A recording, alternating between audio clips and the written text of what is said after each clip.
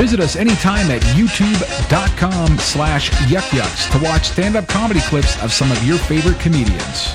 Be sure to visit us at www.yuckyucks.com. Twitter. And follow us on Twitter using hashtag YYCP.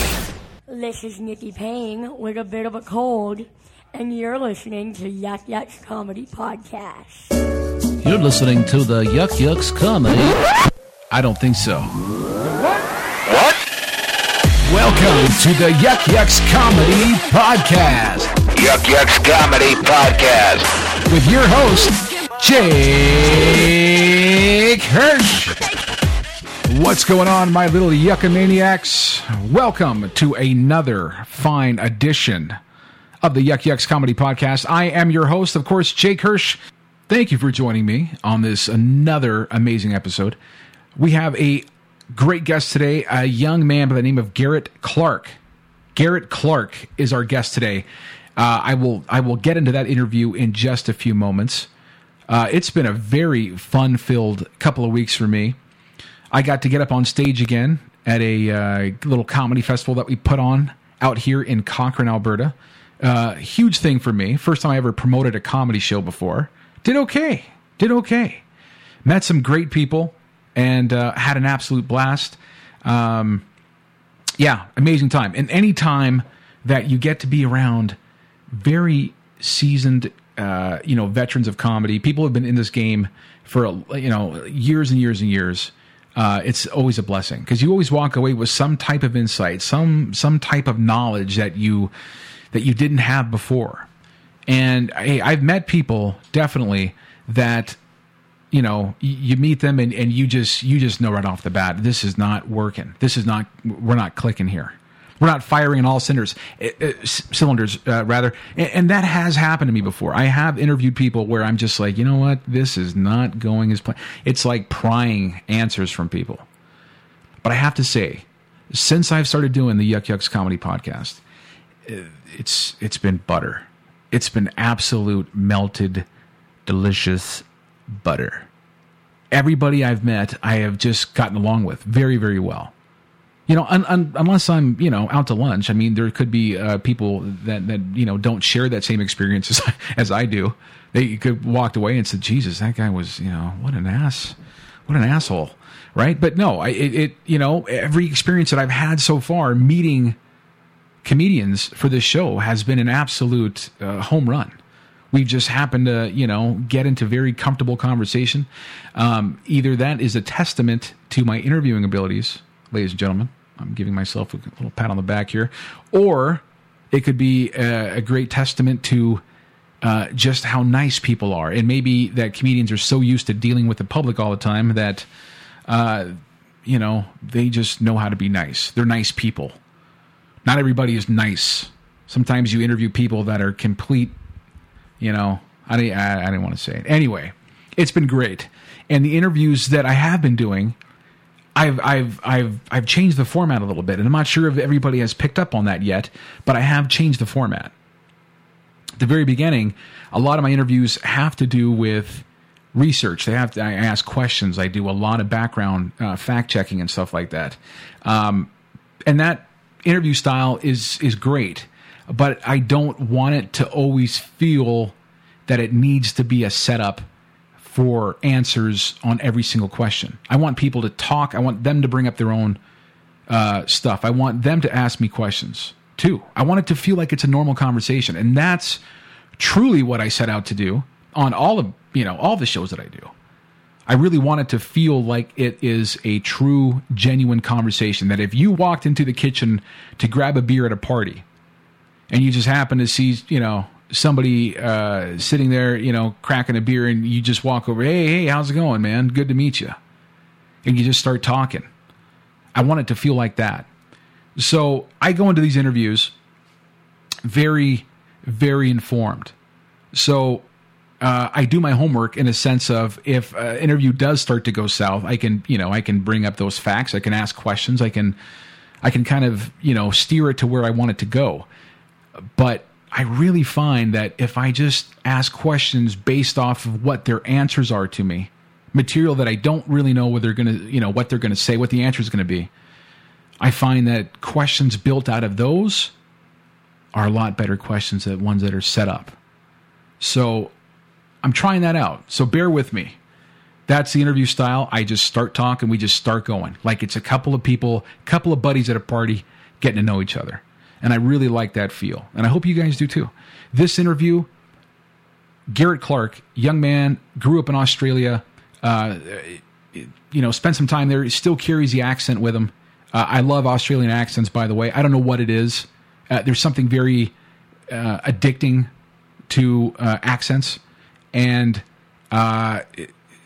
just ones that are they sound educated all the time. Like British accents are great because you could just have a British accent and not know anything, but you still come off as sounding very, very smart, which is just brilliant if you ask me. But yeah, Garrett has a Australian accent. He sounds, like Hugh Jackman, for God's sake, Great guy. And every Australian I've met, just for some reason, are very extremely, one, good looking, two, always have that look, that youthfulness in their face that they've never seen a bad day, and three, that everybody surfs in Australia for some reason. Everyone has a golden tan. Everybody looks young. It's amazing. It's absolutely amazing how well the Australians look and just the energy that they bring with them. Every day's a party, it feels like, with Australian people. Anyway, my point being is I sat down with Garrett and we just had a great time. He actually came out to the Yuck Yuck Comedy Podcast Studios located here in Cochrane, Alberta. We sat in studio live, one-on-one. He sat right here and we chatted, and it was, like I said, it was a great interview. Great guy, funny stories, and absolute pleasure. Go check him out if you have not had a chance to. Look him up. Go to our YouTube page, youtube.com/yuckyucks. You can find all your favorite comedians. You can, see clips of them and all their stand-up and stuff like that. Check it out, guys. It's a great archive. Lots of great shows coming up. Stay tuned. Follow me on Twitter. Give me a shout-out. Jake Hirsch, EG, on Twitter. And, of course, use the hashtag YYCP. And you can find me on Facebook. You can find me all over the place, except for Instagram. That's a locked account. There's some legal stuff happening. No, I'm joking. Twitter, best way to get a hold of me, at Jake Hirsch, EG. And stay tuned, guys. Great episodes coming up. But for the time being, let's go down under and talk to Garrett Clark.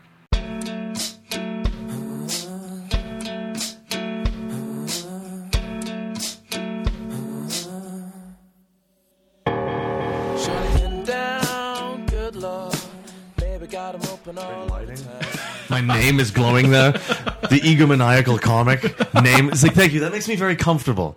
Seeing my name glowing. We are recording. I'm sitting down in studio with the ever so lovely Mr. Garrett Clark. Garrett, how are you? I'm good, man. How are you? Good. Thanks for coming out, man. Dude, thanks for having me. This is a beautiful spot. We got some romantic mood lighting in here. We've got the Rocky Mountains behind us. In and out. It's only, 20 minutes from Calgary. That's it. You pull in, you're staring at the mountains the whole time, coming to this lovely, wholesome little cul-de-sac where it looks like a real human being with a real family lives.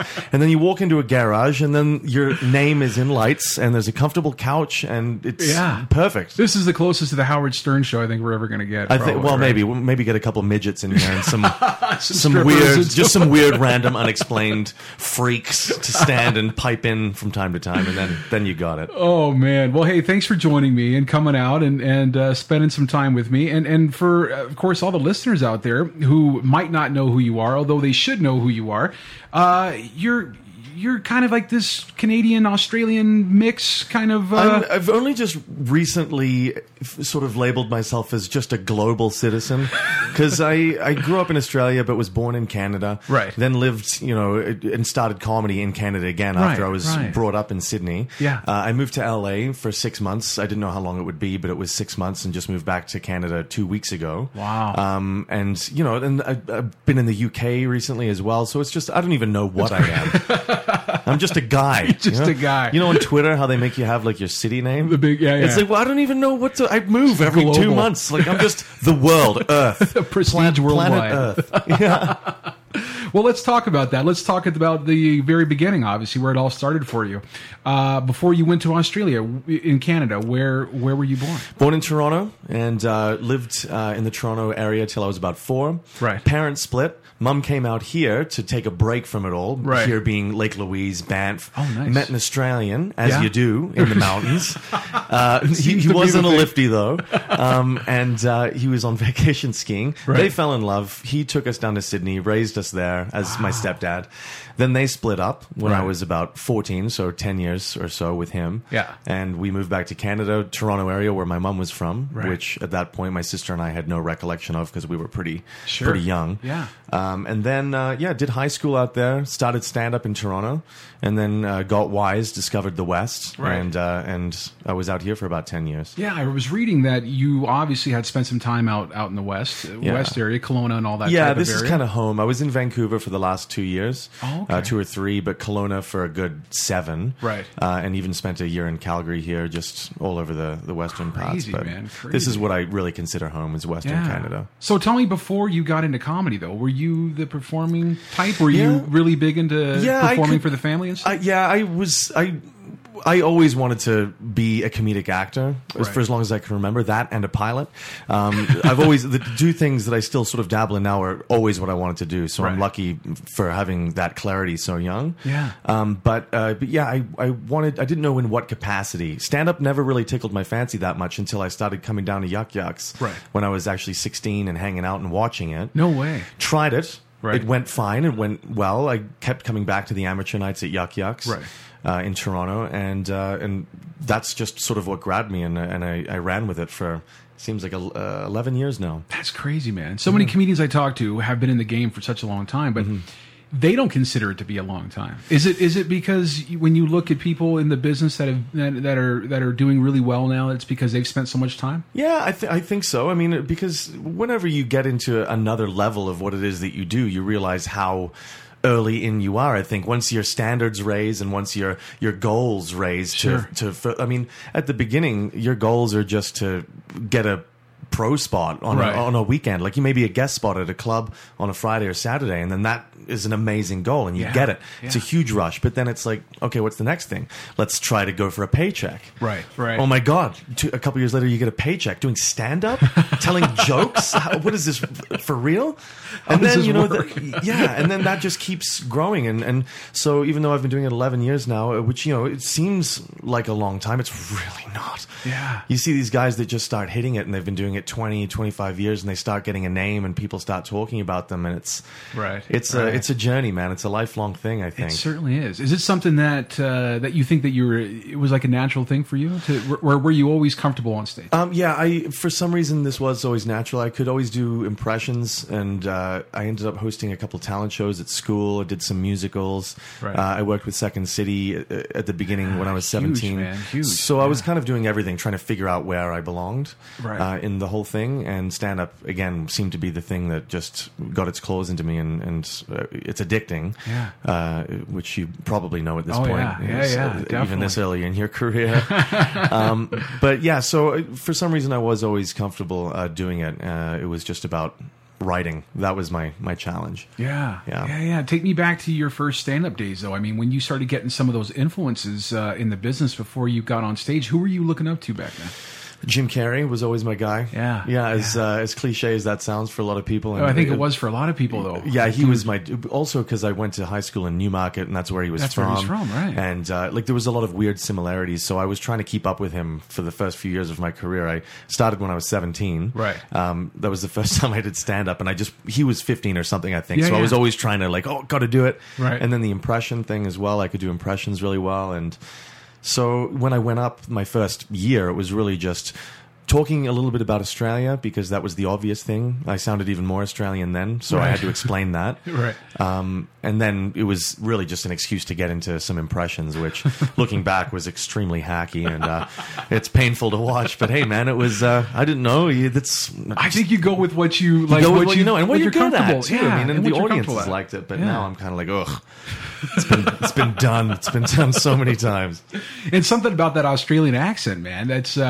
I took my daughter up to Banff, and there is, as you mentioned, there's a lot of expats from Australia in some of the tourist areas because I ended up asking. I asked I think it was like the waiter or something at the restaurant, and he came over, and this guy was just, of course, looked like a model, and he had the Australian accent, and my daughter's just swooning, and I'm just like, what is it with? How do you Australians come over here? And he said that there's they're really lenient on the visas for Australians to come over here and work, and but there's something about the accent that people they gravitate towards. It's, I think we're very friendly, worldly people, and they're everywhere too. Honestly, I remember being in Paris. Like, Aussies are just global people. Yeah. I was in Paris, and I thought I'd do a little experiment outside the Louvre. Right. And I went, Aussie, Aussie, Aussie, and somewhere in the distance I heard, oi, oi, oi. That's the international sort of war cry thing. So no shit. But particularly in North America, even down in Colorado in the ski hills there were a lot of Aussies. It's just we don't really have those mountains down there. We've got some snowy mountains, but they're certainly not to the level of the Rockies. So, I think after school, a lot of Australians come up and want to do the ski hill thing and, do some adventure. Yeah, do something different, see a different part of the world. So that's true. And you know what? Every Australian person I've met has just been... They've been a party, man. It's been like they're always down to have a good time. There's never anybody in a bad mood. I've never met an Aussie that's like in a bar fight or like ready to go. It happens, believe me. And I find the Aussies that are abroad are a little obnoxious too. They're a little loud, a little overbearing. Friendly people, but they give us sometimes a bit of a bad name. But the ones down in Australia are a little bit more, or a little bit different. But, So take me through, so you got up on stage when you're like 17 years old. Mm-hmm. At that moment in time, did you think to yourself, this is what I was made to do? Like, this is what I'm on to something here. I knew even before I started doing it.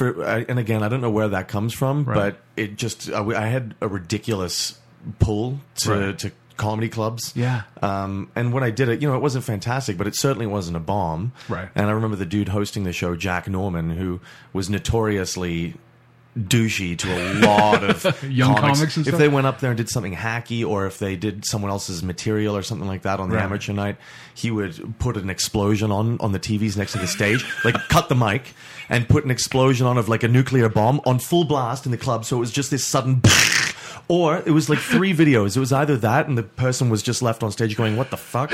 I can swear, right? Absolutely, man. And so it was either the bomb or it was footage of someone getting beaten with a shovel. No. So again, the mic is cut and suddenly this full blast. Everyone's like, what the hell? And then looking at this image of someone getting fucking beaten in like black and white, like an old movie. Or there was this other third video that he would put on that was footage of an old man smacking a little boy in the face as hard as he can, and it was like real too. It was like a real there was no special effects back then. So like everyone in the audience was like, oh my god, and then Jack walks up and he's like, get the fuck off stage, and it was brutal. No way. And for whatever reason, he was nice to me, and I remember just even the tone when I was getting off for the first time. He shook my hand. He was like, good job, and it just meant the world to me.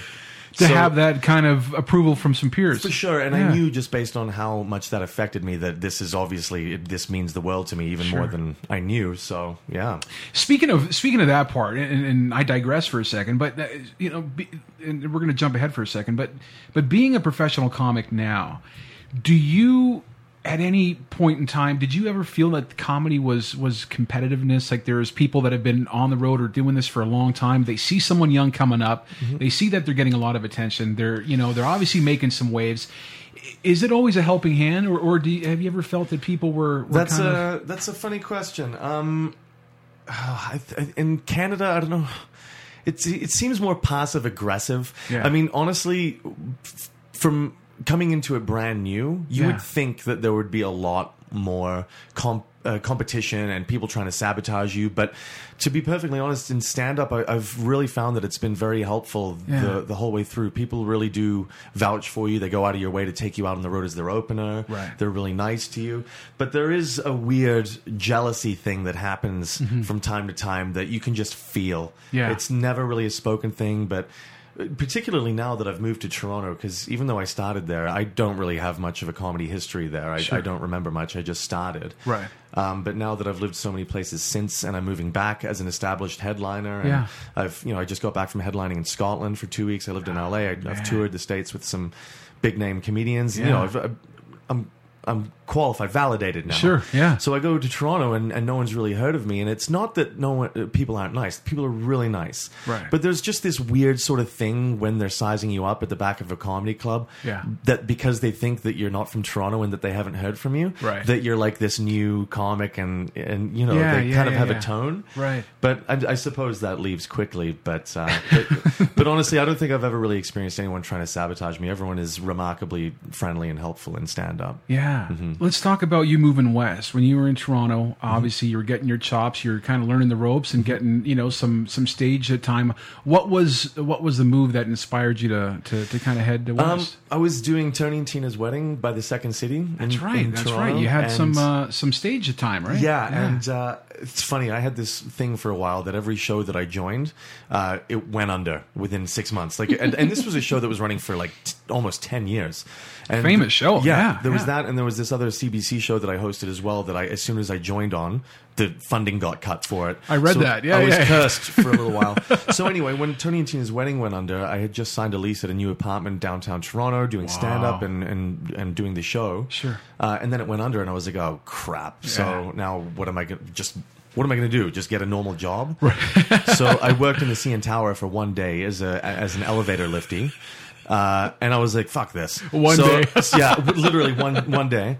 I got so motion sick. So then my sister was living in Banff. So I was like, screw this. I'm going to go check it out there. Just visit her, see what's up. And I think I sublet my apartment or something. Right. And anyway, just fell in love with the West. We took a road trip to Kelowna, saw that there was a Yuck Yuck sign there. Yeah. Which was, I was like, what? Where the hell am I? And there's a Yuck Yucks there? So the next morning we woke up. It was February, and the lake wasn't frozen. Right. It was gorgeous. Yeah. And so I went to the manager at Yuck Yucks there and said, hey, I'm a comic from Toronto. Is there any chance I could do a spot any of these nights? And she was like, well, yeah, you can host. Right. You want to host? And then so I hosted the Thursday, because at the time it was a 3-nighter in Kelowna. Right. And you can host the Thursday, so I did. She said, you want to host Friday, Saturday? Oh, shit. So basically, I went to Kelowna, and then we ended up just staying there because my sister and I and her boyfriend, we all just loved it. Right. And she ended up letting me host every week. No way. So I was getting more stage time in Kelowna, BC. Holy and shit. hosting, too, which is valuable stage time because it's not easy, and you've got to be on your toes. Kind of feel the crowd out. Mm-hmm. Yeah. And that was it. So I ended up staying there for 7 years and getting my first road gigs out of Kelowna. Dude, Kelowna's badass, man. It's beautiful. It's funny because I was just there a little while ago, and you kind of got this segment of real douchey, you know, the tribal tattoos and the you know, neck tattoos and the hopped up Fox Motorsports stuff, and then you've got just this really eclectic kind of cool vibe of almost like a California vibe a little bit, you know, a little West Coast vibe, and but yeah, like there's, and obviously that's such a beautiful town, man. I would see that it'd be hard to leave. Yeah, it is eclectic for sure. Those people with the neck tattoos, it's funny.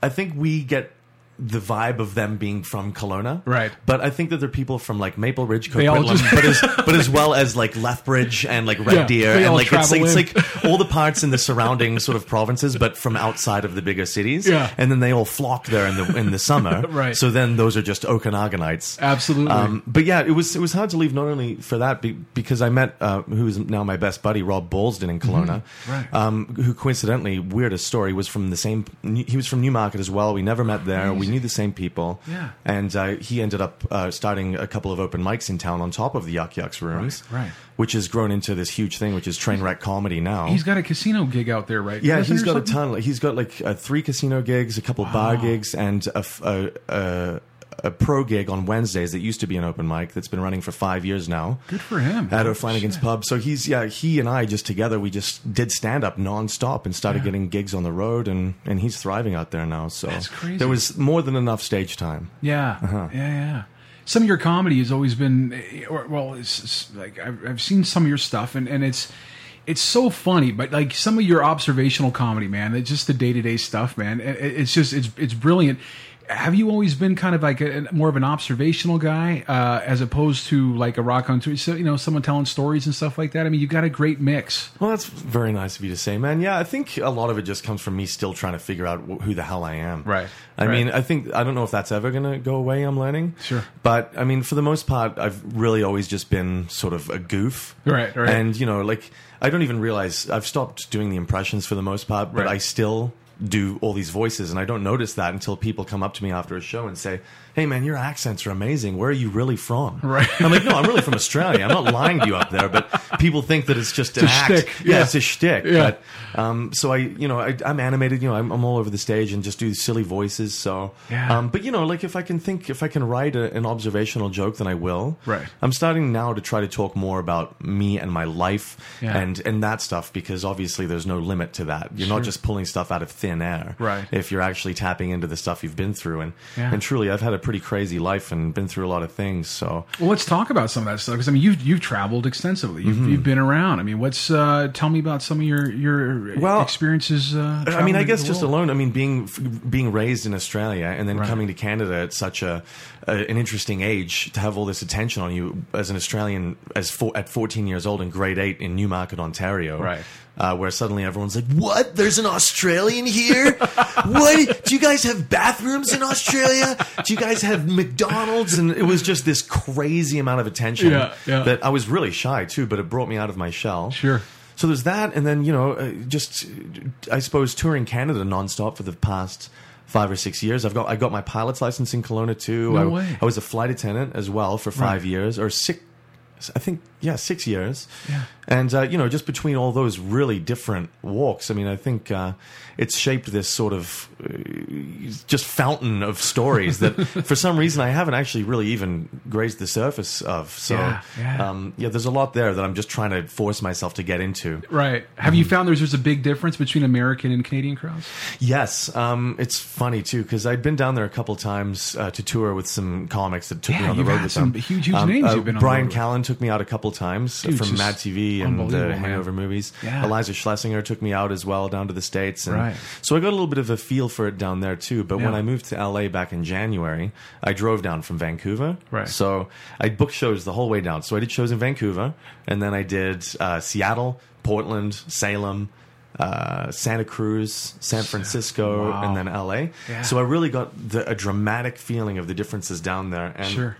one thing that I find in the United States, I think, is the laughs per minute. They're used to shorter sets, Right. particularly in LA. Right. Canada, I feel like we're bred for longevity, so we can go on the road, Right. get that opening set, half hour, get that headline set. Sure. But down there, they're doing showcase sets for Letterman, for Conan, for all those shows. So you've got to have like a tight Bam, bam, 3 bam. minutes. Yeah. Like when I first went to the Comedy Store and I had to do 3 minutes, my setups are 3 minutes. Like the shortest set I'd done before that was 7. Right, Which right. even then I think is quick. So, Does that make you a better comic? I think it does. Yeah. I think it does, because it's that attention span, and also, I mean, like, really, sure, you can go out and perform on the road, but you want to get on TV. Yeah, And yeah. spots are not 15 minutes on TV, man. They're short sets. Yeah, and I remember it was just funny. I was watching this episode of Louis C.K. where he's going for this Tonight Show gig for David Letterman. It's one of the older episodes, and they sent him to this guy who is supposed to train Jack, what's his name? Jack. I forget. Yeah, but it's Liam Lynch or something like that. Or David Lynch, rather. David Lynch. Yeah. And he's just like, make me laugh, funny man, or whatever. And it's like, that's how the pressure, they just like you got to, wind it tight, buddy, and I'm like, that's really crazy. And I've talked to a lot of comedians who have been down in that Los Angeles scene, and they've performed at places like the Comedy Store, the Improv, and stuff like that. And they've all said that, like, it's made them better comedians to be able to really fine tune a set very, very quickly. Yeah, it's hard too. I mean, because constantly in this line of work, you're always feeling like you're getting to a certain level, but then going back to the beginning, like then you're at the bottom again. Right. And having sort of gotten headline status in Canada, and then going down there and realizing I didn't know how to do a 5-minute set or a 3-minute set. Yeah. It was like, okay. But that would make you a better comic, and does, because you're cutting out all the crap. Right. There's that whole that old saying, too much porch, not enough house. Right. So, like, too much setup, not enough punchline is Not what enough. that. Yeah, I forget who exactly. said that, but Yeah. I love that line, I because like that. you're getting rid of all the unnecessary words and getting to the funny part quicker. Right. One thing I did notice with the U.S. comics, though, there was a lot less personality. Right. Because there's just not enough time. So you're just sort of it's more about the written joke at that point, as opposed to getting into the character. Yes, which I felt like you could have just given to the next comic that went up, like with the same act, and they could have said the same things, and that person could have gotten a laugh too. Right. While as I think it's great to have more personality in it, but I guess that's where the challenge comes in, is that the guys that can make that tight 3-minute set and make it theirs, then that's when you're going to go running. You know? What was your experience like living in Los Angeles? Did you find that it was, first off, where did you live? I lived in Studio City. Oh yeah. I lived in Venice Beach for years. Oh, you rub it in, why don't you? Yeah, that's beautiful. I had to check under my car for homeless people every morning before I moved my car. Yeah. But yeah, I mean, obviously one of the huge epicenters of comedy and you know, showbiz and entertainment and stuff like that. Did you find it hard to assimilate down there? I mean, I know a lot of comedians that have historically gravitated towards bigger markets like New York and Los Angeles. They're reminded very quickly of where they sit on the totem pole as well, though. Like there's a lot of, I mean, you can go into the Comedy Store and end up following, you know, Rogan or someone like that. I was at the Improv on a Tuesday night, and Dane Cook walks in and bumps us and does 40 minutes. And I turn behind me, and Sean Wayne's is sitting behind me, and that's that's the epicenter. It's where the biggest comics in the world are trying to fly under the radar and work on their new shit. Yeah. And, you know, so there's not a lot of hype around them. They'll just bust in, you know? Wow. But my experience was cool. I mean, like, I went down there just knowing that inevitably I need to go south. I mean, that's not a lot of Canadian comics get actually kind of bothered by that because they want to keep the thing up here and the support and of course I would like to, but right now it's a bigger tank. Yeah, the ceiling is limitless down there. While here it seems like there is a ceiling. But I went down there just knowing that the sooner I went down, the better, or at least thinking that. Sure. I went down with the intent to polish the other side of comedy and take classes at the Groundlings, which I did. Famous group, man. Yeah, amazing. Will Ferrell went there, Jimmy Fallon went there, Kristen Wiig. Wow. And there was a feeder to Saturday Night Live. So now that I'd done stand-up for 10 years or so, I wanted to go back into the improv thing and just see if I could even do it. Sure. I wanted to translate my comedy to on-screen and figure out how to act. Right. So I took those classes and did stand-up at night. And there's just a lot of comics there, hanging outside of the Comedy Store. And the problem is that a lot of them say that they're comics, and have websites, but they don't have any more than 7 minutes. Right. So how am I going to try to convince the guy that's booking it that no, dude, I'm really a comic versus this other guy who might actually have a better 3-minute set, probably does, but the guy can't prove that yet. And he's like, oh, really? And he's been doing it for 2 years. So there's a whole whack of guys. Man. It's a tough market. So I definitely see the value of going down there with representation now already. People vouching for you after doing a couple of the big festivals, you know, and as opposed to going down and just starting from scratch. Right. But either way, I mean, I still think that the sooner that you get down to New York or LA, the better, because you get that momentum, you make those relationships, you learn how to do those shorter sets, and it's going to suck because you're going to starve. I wasn't making money down there, so that seems to be the pretty common theme around there. Unless you find some type of racket to get into, it's definitely tough to make a living. I mean, you're most of the time, most of the people that I've even met down there in the entertainment business, were you know, they have stories of shacking up with other, you know, roommate or you know comedians or entertainers or actors or whatever, and it's a tough market to get into. You've since moved back to Toronto. Yeah, just a couple of weeks ago. I went and did Scotland first, and then moved to Toronto right after. What was Scotland like, man? It was killer. Everybody I talked to says Scotland's amazing. I had never performed in the UK before. Right. They've got a different format. They do like 2 intermissions, and a headline set is 20 minutes. Oh, okay. The longest one I did was 25. Right. But it was the Stand Comedy Club in Glasgow and in Edinburgh. Right. And they were just dynamite. The first couple of shows that I did, I was actually more nervous than I'd been in a long time. Right. Like I was shaking, and that I hadn't had that feeling forever, but I just didn't know what words were going to translate. Sure. Because I've been there before. Like in Australia, some words mean something different that they do here. Yeah. So over there, I'm going up there and I'm like, I don't even know what jokes to tell.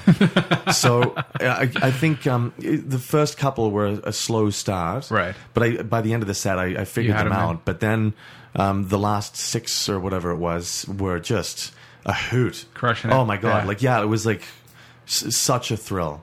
And the clubs were amazing. They really look after you there too. They pay you well. And it was dynamite. Where do you like to perform the most? Do you like coming back to Canadian crowds? Do you like the diversity of some of the American? I mean, because obviously Canada's, in my experience, is a very funny place. I haven't been out east a lot, obviously. I haven't been out east very much at all. But I have noticed, even from the West Coast, even to Alberta, to stuff like that, crowds are fairly similar as far as what they appreciate in comedy. The States, you can really get into some interesting markets down there. If you cross a border, like it's a totally in America, thing. it's like a completely different place. That blew me away. Yeah. How different every place is in the U.S. But you're right. Yeah. In Canada, I mean, sure, there are slight differences. There's certain places that are a little more PC, like in Vancouver, right? As opposed to out in St. John's, Newfoundland, or something. Which I'm not saying that they're not, or they're cheeky or rednecks or anything like that. Just I think that they're a little more loose with their humor and fun and just like having a good time. And but the scale isn't that wide. It's not that big of a difference. Where do I prefer? I mean, it's all different. Yeah. I think the biggest thrill is going to a new market and killing, right? Or figuring out how to kill after a few shows, because that's what keeps you on your toes. I mean, definitely. You do the same circuit in Canada a few times. I mean, it's great. It's awesome. It's a living. You try new material. You build relationships, but when you're going to new places all the time, you're working. Yeah, definitely. I was just having this conversation with I think it was with Michael Harrison, about taking some of that innocence out of comedy. I mean, obviously you've been in this game for a while. 11 years is a long time. Mm-hmm. Do you still have the same appreciation for comedy as when you first started? Because obviously there's a lot of people out there who I've met headliners that they'll come in and they'll watch the host start off with the show, kind of get a feel for the crowd and stuff like that. But there's a lot of people also that will look at a headliner and just say, "Oh, so and so, I know he's gonna kill it out there." Yeah. So there's no point in going like.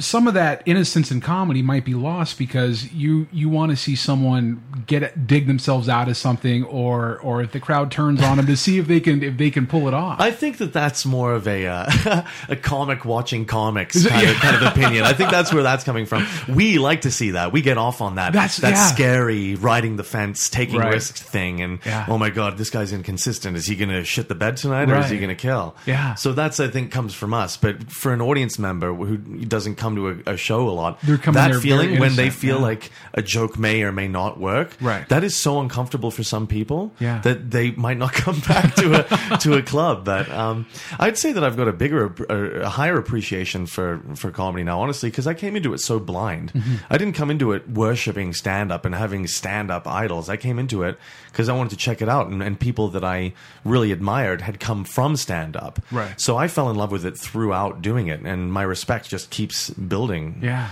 And the tactic and the approach to a headline set keeps changing too. Yeah. Like before, when you first start, you want to be set. You want to do your stuff that works, sandwich your new stuff in the middle, and then close strong as well. Yeah. But now, oh, dude, like I've just you gain faith in yourself, and now I'm opening with all new until the new stuff runs out or doesn't work anymore, and then you get into your act, and then maybe try switching your closing bit. It's actually really fun, just the construction of your set now, and just messing around with it and seeing how weird you can make it. That's amazing, and survive. That's crazy. That is crazy. I dig. Do you, when you go to a new market, do you find like you try to play something safe depending on the crowd, or do you want to do you want to go out there and just take risks? You have the urge to still do the same thing that you're having fun with, like opening with the new stuff, right? But I've learned a couple of times that you should maybe feel out a new city first, right? Because certain things have not worked, and it's been very uncomfortable. But that said, I don't know if I'm going to change it either. Yeah, you just want to have faith in your jokes, but it depends on, I guess, what's riding on it. Like if you're doing like a TV taping or a spot or something like that, then of course you're going to want to construct it a little more sensibly. But definitely, yeah. I mean, and you've spent some time on stage acting and stuff like that. Obviously, you've been on TV. Is that something that you're interested in going back to? Yes, actually, that's a big part of the reason that I've moved back to Toronto. Right. LA was great, and I intend to go back, maybe New York, but I really just wanted to get those groundlings courses under my belt. Right.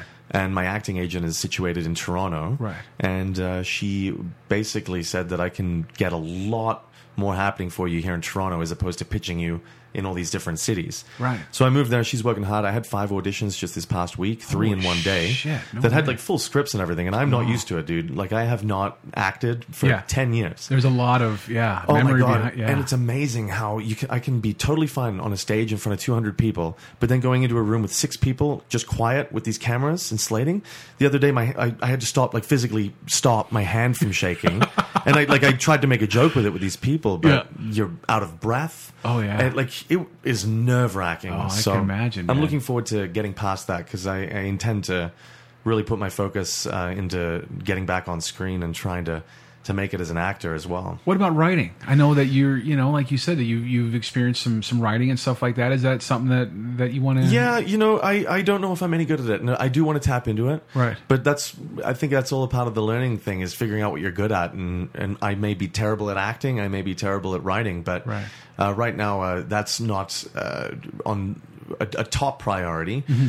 But I would, once I get back into sketch and improv, I would love to learn to write sketches and we'll see how that does because there's a lot of lines of work that can derive from that too. Yeah. What has been your experience like in Toronto since you've been back there? Obviously, you said you're obviously keeping busy with auditions and stuff like that. But do you feel like the comedy scene there is just as vibrant as it is at other places? Yeah, it's definitely the most vibrant in Canada. I mean, well, maybe vibrant's the wrong word, but it's definitely the biggest one. Is a more simple way of putting it. Yeah. Just it's the bigger city and it's where all the comics move to because all the TV stuff for the most part and film is there.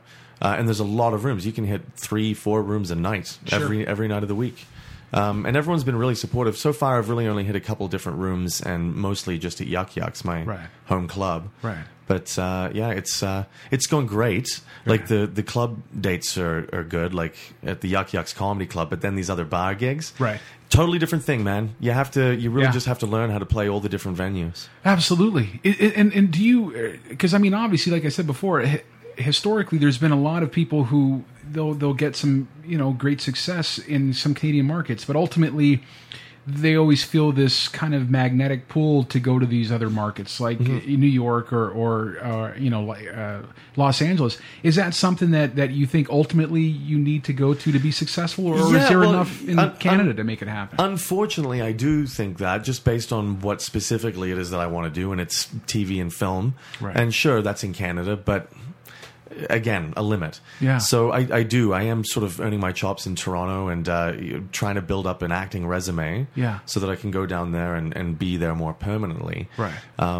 So we'll see. I mean, Toronto might last a few years. Yeah. I'm just going to fight as hard as I can, man. And we'll see if something turns up in Canada, like if I get a show or something here, then wicked. Yeah. But, ultimately, I mean, the big picture is in the States. Right. The big show. The big show. When you look at comedy influences in your life and you look at people that you look up to in the business right now, what are some of the names that resonate with you?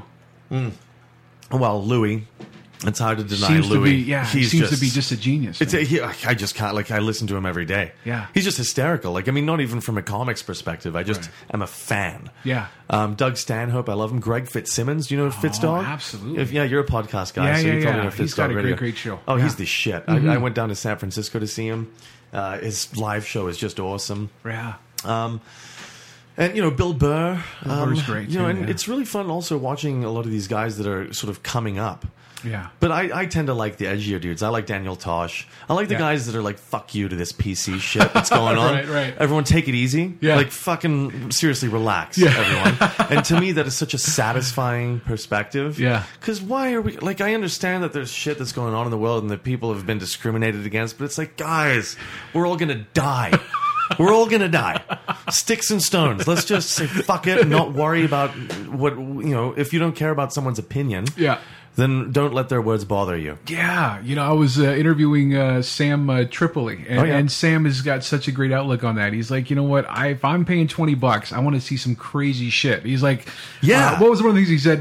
The best, he said some guy at the San Francisco Zoo got eaten by a lion. He said the next day it was fucking packed. Like, he said, like, if somebody told me that somebody had a, 1 in 10 chance to get eaten by a lion at the Calgary Zoo, he's like, I would be there today. Like, it's the best thing to do. Live on the edge. Yeah. Yeah, no, I like that. That's. I feel the exact same way. You know. Have you ever thought about going back to Australia as far as performance-wise? Have you ever thought about going back to some of the roots? Yeah, I went down and played the Laugh Garage in Sydney a few years ago, and it was really fun. Yeah. And I was nervous, too, because when I was starting out, a lot of my stuff was just Australia-focused. Right. And it was Australian in Canada jokes, which would not work there. Right. But by the time I went down, I had enough material that it boosted my confidence huge. Yeah. Right now, it's just too far away, and I'm trying to just get a ball rolling in Canada. Right. That I feel like that would take away from that momentum. Yeah. But it's great because I do hold an Australian passport, so anytime I can go down and tour. Oh, that's beautiful. The thing is that like the cities in Australia are so far away from each other. Yeah. It's like Canada. Yeah. Like Sydney and Melbourne, which look close on a map, that's a 12-hour drive. Holy shit. Perth to Sydney is like even further, 6-hour flight. Wow. So that's coast to coast. Yeah. So that's the equivalent to Vancouver, Halifax. That's crazy. Which, people don't realize that's how big of a long country haul. it is. Totally. So you go down there and, you've really got to structure a tour wisely. Yeah. Because it's not like you can just hop on the Amtrak in the U.S. and be in, like I was down in Delaware and Philly. Like I caught the train from Wilmington, Delaware to Newark, New Jersey. Right. And within like 2 hours, I went through Philly, New York City, Newark, New Jersey. Or somewhere else in Atlantic City or something like that. Right. And like I couldn't believe how many major cities I'd gone through. Boston was nearby too. DC was right there. So yeah, it's not like that in Oz. Today, in this day and age, obviously, we've got a ton of very instant comedy fame. We've got stuff like Last Comic Standing. We've got YouTube people out there who are making videos. In your opinion, does that cheapen the art at all? Does that give people if you get somebody who thinks that becoming a comedian is just going and waiting in line and going to audition for 2 or 3 minutes for some people, does that take away from the battle, the fight that you got into when you were 15, 16 years old, when you're out there earning your chops? I don't think there's really any sense in dwelling on that because that's just the way that everything's going. So, I mean, I try not to be too bothered by that. Right. That said, I feel like those people that do come up in that way are very quickly going to be weeded out. Right. I mean, sure, they might do well on Last Comic Standing, but any kind of a career after that, they've got no chops. Right. It's just going to sort itself out, you Yeah. know? Yeah. I mean, the one thing that does bother me a little bit is from an audience's perspective, when they watch this stuff happen and they think that that's how comics come up, they, I think, have less respect to an extent and feel like they have more of a right to say, oh, no, I didn't like how you did this. This guy did this and that on the show and that and that. And it's like, well, that's totally different. Yeah. You are uneducated in this topic. You have no right to lecture me. Go fuck yourself. Right. So... But, I don't think it cheapens it because, again, I think that whatever career they're going to have following whatever big show that they got on is going to be limited. They're going to get found out pretty quick. For sure. Yeah. But it's an opportunity. Yeah. My friend Lachlan Patterson, he dynamite comic, came up the whole way, did all the road gigs for so many years in Canada. Right. Did Just for Laughs, and then he moved down to LA and he did Last Comic Standing and he came second. Holy shit. And I really don't think that he would have gotten to that level without having the experience that he had. Yeah. Lachlan's benefit was I'm sure this was a conscious thing, Sure. was that he made quicker jokes and he had more straightforward and straight to the point jokes and also they were cleaner as well, so it worked when his shot on NBC came. Yeah. And now from what I understand, he's touring a ton down there, and even placing second place, he's done great. Which, again, if a guy went into that cold and just had his quick, few minutes to do on the show, he wouldn't have made it nearly that far. Yeah, so. it's funny, because I'm 40 years old, so I'm a late starter in Looking the game. good, man. Thanks. Yeah, no problem.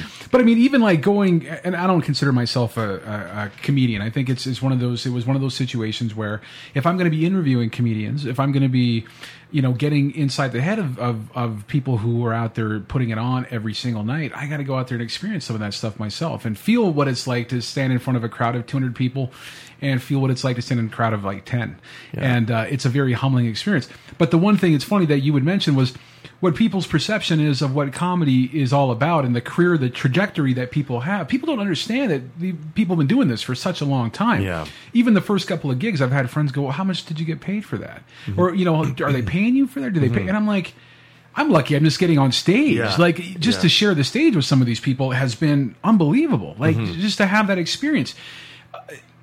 Is that what you kind of feel like people's perception is like, like, what's the family support like? Did you have your mom going like, what the fuck are you doing? No, my family has been pretty awesome all around. I've got a little bit of flack from my stepdad, but nothing, like, he's just said a couple times, when are you going to get a real job, sort of thing. But he's living on the other side of the planet, doesn't fully understand the, right.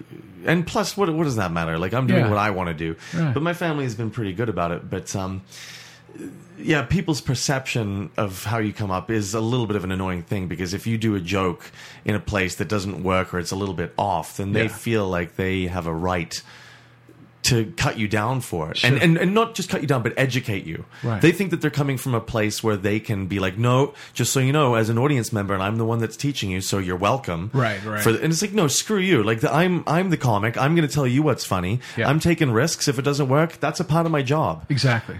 So it's that entitlement. Have you worked in pretty hostile environments? Have you had any gigs that have just gone sideways? Not many, because you do learn how to fix that if it is falling apart. But of course, there's been some nightmare situations where maybe the venue didn't set you up properly. Right. They didn't give you the right sound equipment or spotlight, or they're not policing the room and shushing everyone. Right. But then again, like what I was telling you before, when I went down to Portland, I did a show at a venue. It was like super hipster, super PC, and I'm telling a couple of my newer jokes that had been not even newer, but they were just working, but they were edgy. Right. And certainly not racist, certainly not homophobic. Sure. But I said black. I'm saying black guy. Right. Nothing to do with him. It was just a black guy. Right. And then another one I say gay guy. Right. And people hear these trigger words. Right. In certain rooms like this. Start to get their back and up they get their against- back up and just automatically turn on you, which I think is appalling, because that if you're just getting your back up over the word, that suggests to me that first of all you feel these people need defending. Sure. And you're getting offended on their behalf. And second of all, it's suggesting as well that you think that that's a bad thing. Right. Listen to the joke. Right. Like you're trying to be progressive. This is backwards if we can't talk about real shit. Right. Listen to the joke. If it's racist, or if I'm saying something derogatory about this person, then that's... And comedy really is supposed to be the last saving grace for free speech. Yeah. I mean, for people to get up on stage and say, you know what, I'm gonna sit and watch this guy or this girl for 20, 30 minutes and allow them to talk about what they find is funny. Do you think people are just like overly sensitive now? Yes. Yeah. Yes, they are, and I think people need to just fucking relax A bit. Yeah. There's that, but people are getting a little too. They get offended very easily. They do, and I'm trying to figure out what exactly it is, but whatever. I think it's going to pass. I think it's a wave right now. Right. Yeah. Right. Yeah. I hope so, man. What's next up for you? I mean, obviously you're in Toronto. You're laying roots down. You're going for auditions. Ultimately, for Garrett, where do you see yourself, man? Well, the next few years is grinding it out in Toronto, doing stand up, trying to develop my act, get on as many high profile gigs and festivals that I can, and acting. Really, my focus. I'm trying to put it into getting on screen and seeing what I can accomplish there. Yeah. But other than that, I really want to start taunting New York City a little bit, right? Because now that I'm east, I've done the LA thing for a brief period. I want to see what New York has to offer and just see. Does that appeal to you though? New York? I mean, it seems like does. it's such a hard market over there, and very expensive and all that stuff. But it does appeal, just because everything is there, right? And it's such a cool city too. So it's an adventure right now, because I'm kind of. At this point, for the first time, I'm kind of a little bit blind as to where it's all taking me. Right. But I'm just trying. I'm trying really hard to get into all these different walks and just seeing what it brings me. Yeah. That's crazy, man. Yeah, man. Yeah. How can people find you? GarrettClark.com or the Twitter thing, which I'm not very good at. Yeah, you're dude, amazing at it. You've got some great jokes on there, I've got some man. good tweets. I'm not getting shit for them. I think I favorited one last night at like 2 o'clock in the morning. Thank you. Yeah, I think because it was a dog and peanut butter joke. I'm about to delete them all and just retweet them again.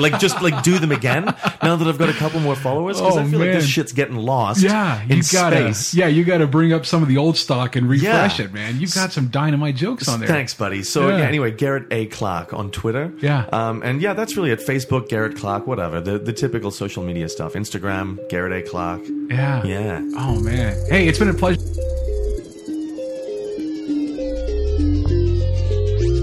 All right, and there you have it, Mr. Garrett Clark, our guest today. I hope you guys enjoyed that interview as much as I did. What a great guy, man. Didn't I tell you? Great guy. Hey, go check us out online, yuckyucks.com. Check me out on Twitter at yucks. What the hell am I talking about? At Jake Hirsch EG. Go check out our producer, Kira. She's on Twitter. Mark Breslin's on Twitter. Everybody's on Twitter. I think everybody's on Twitter except for Camille. Get on Twitter, Camille, please. Anyway, thanks for tuning in. On behalf of myself, your host, Jake Hirsch, Mr. Mark Breslin, producer, Kira Williams. Can't forget about Fatima. We love Fatima. Thank you, Fatima. And, of course, Mixmaster, Webmaster on the 1, 2s, and 3s, Camille. Thanks for listening, guys. We'll see you next week.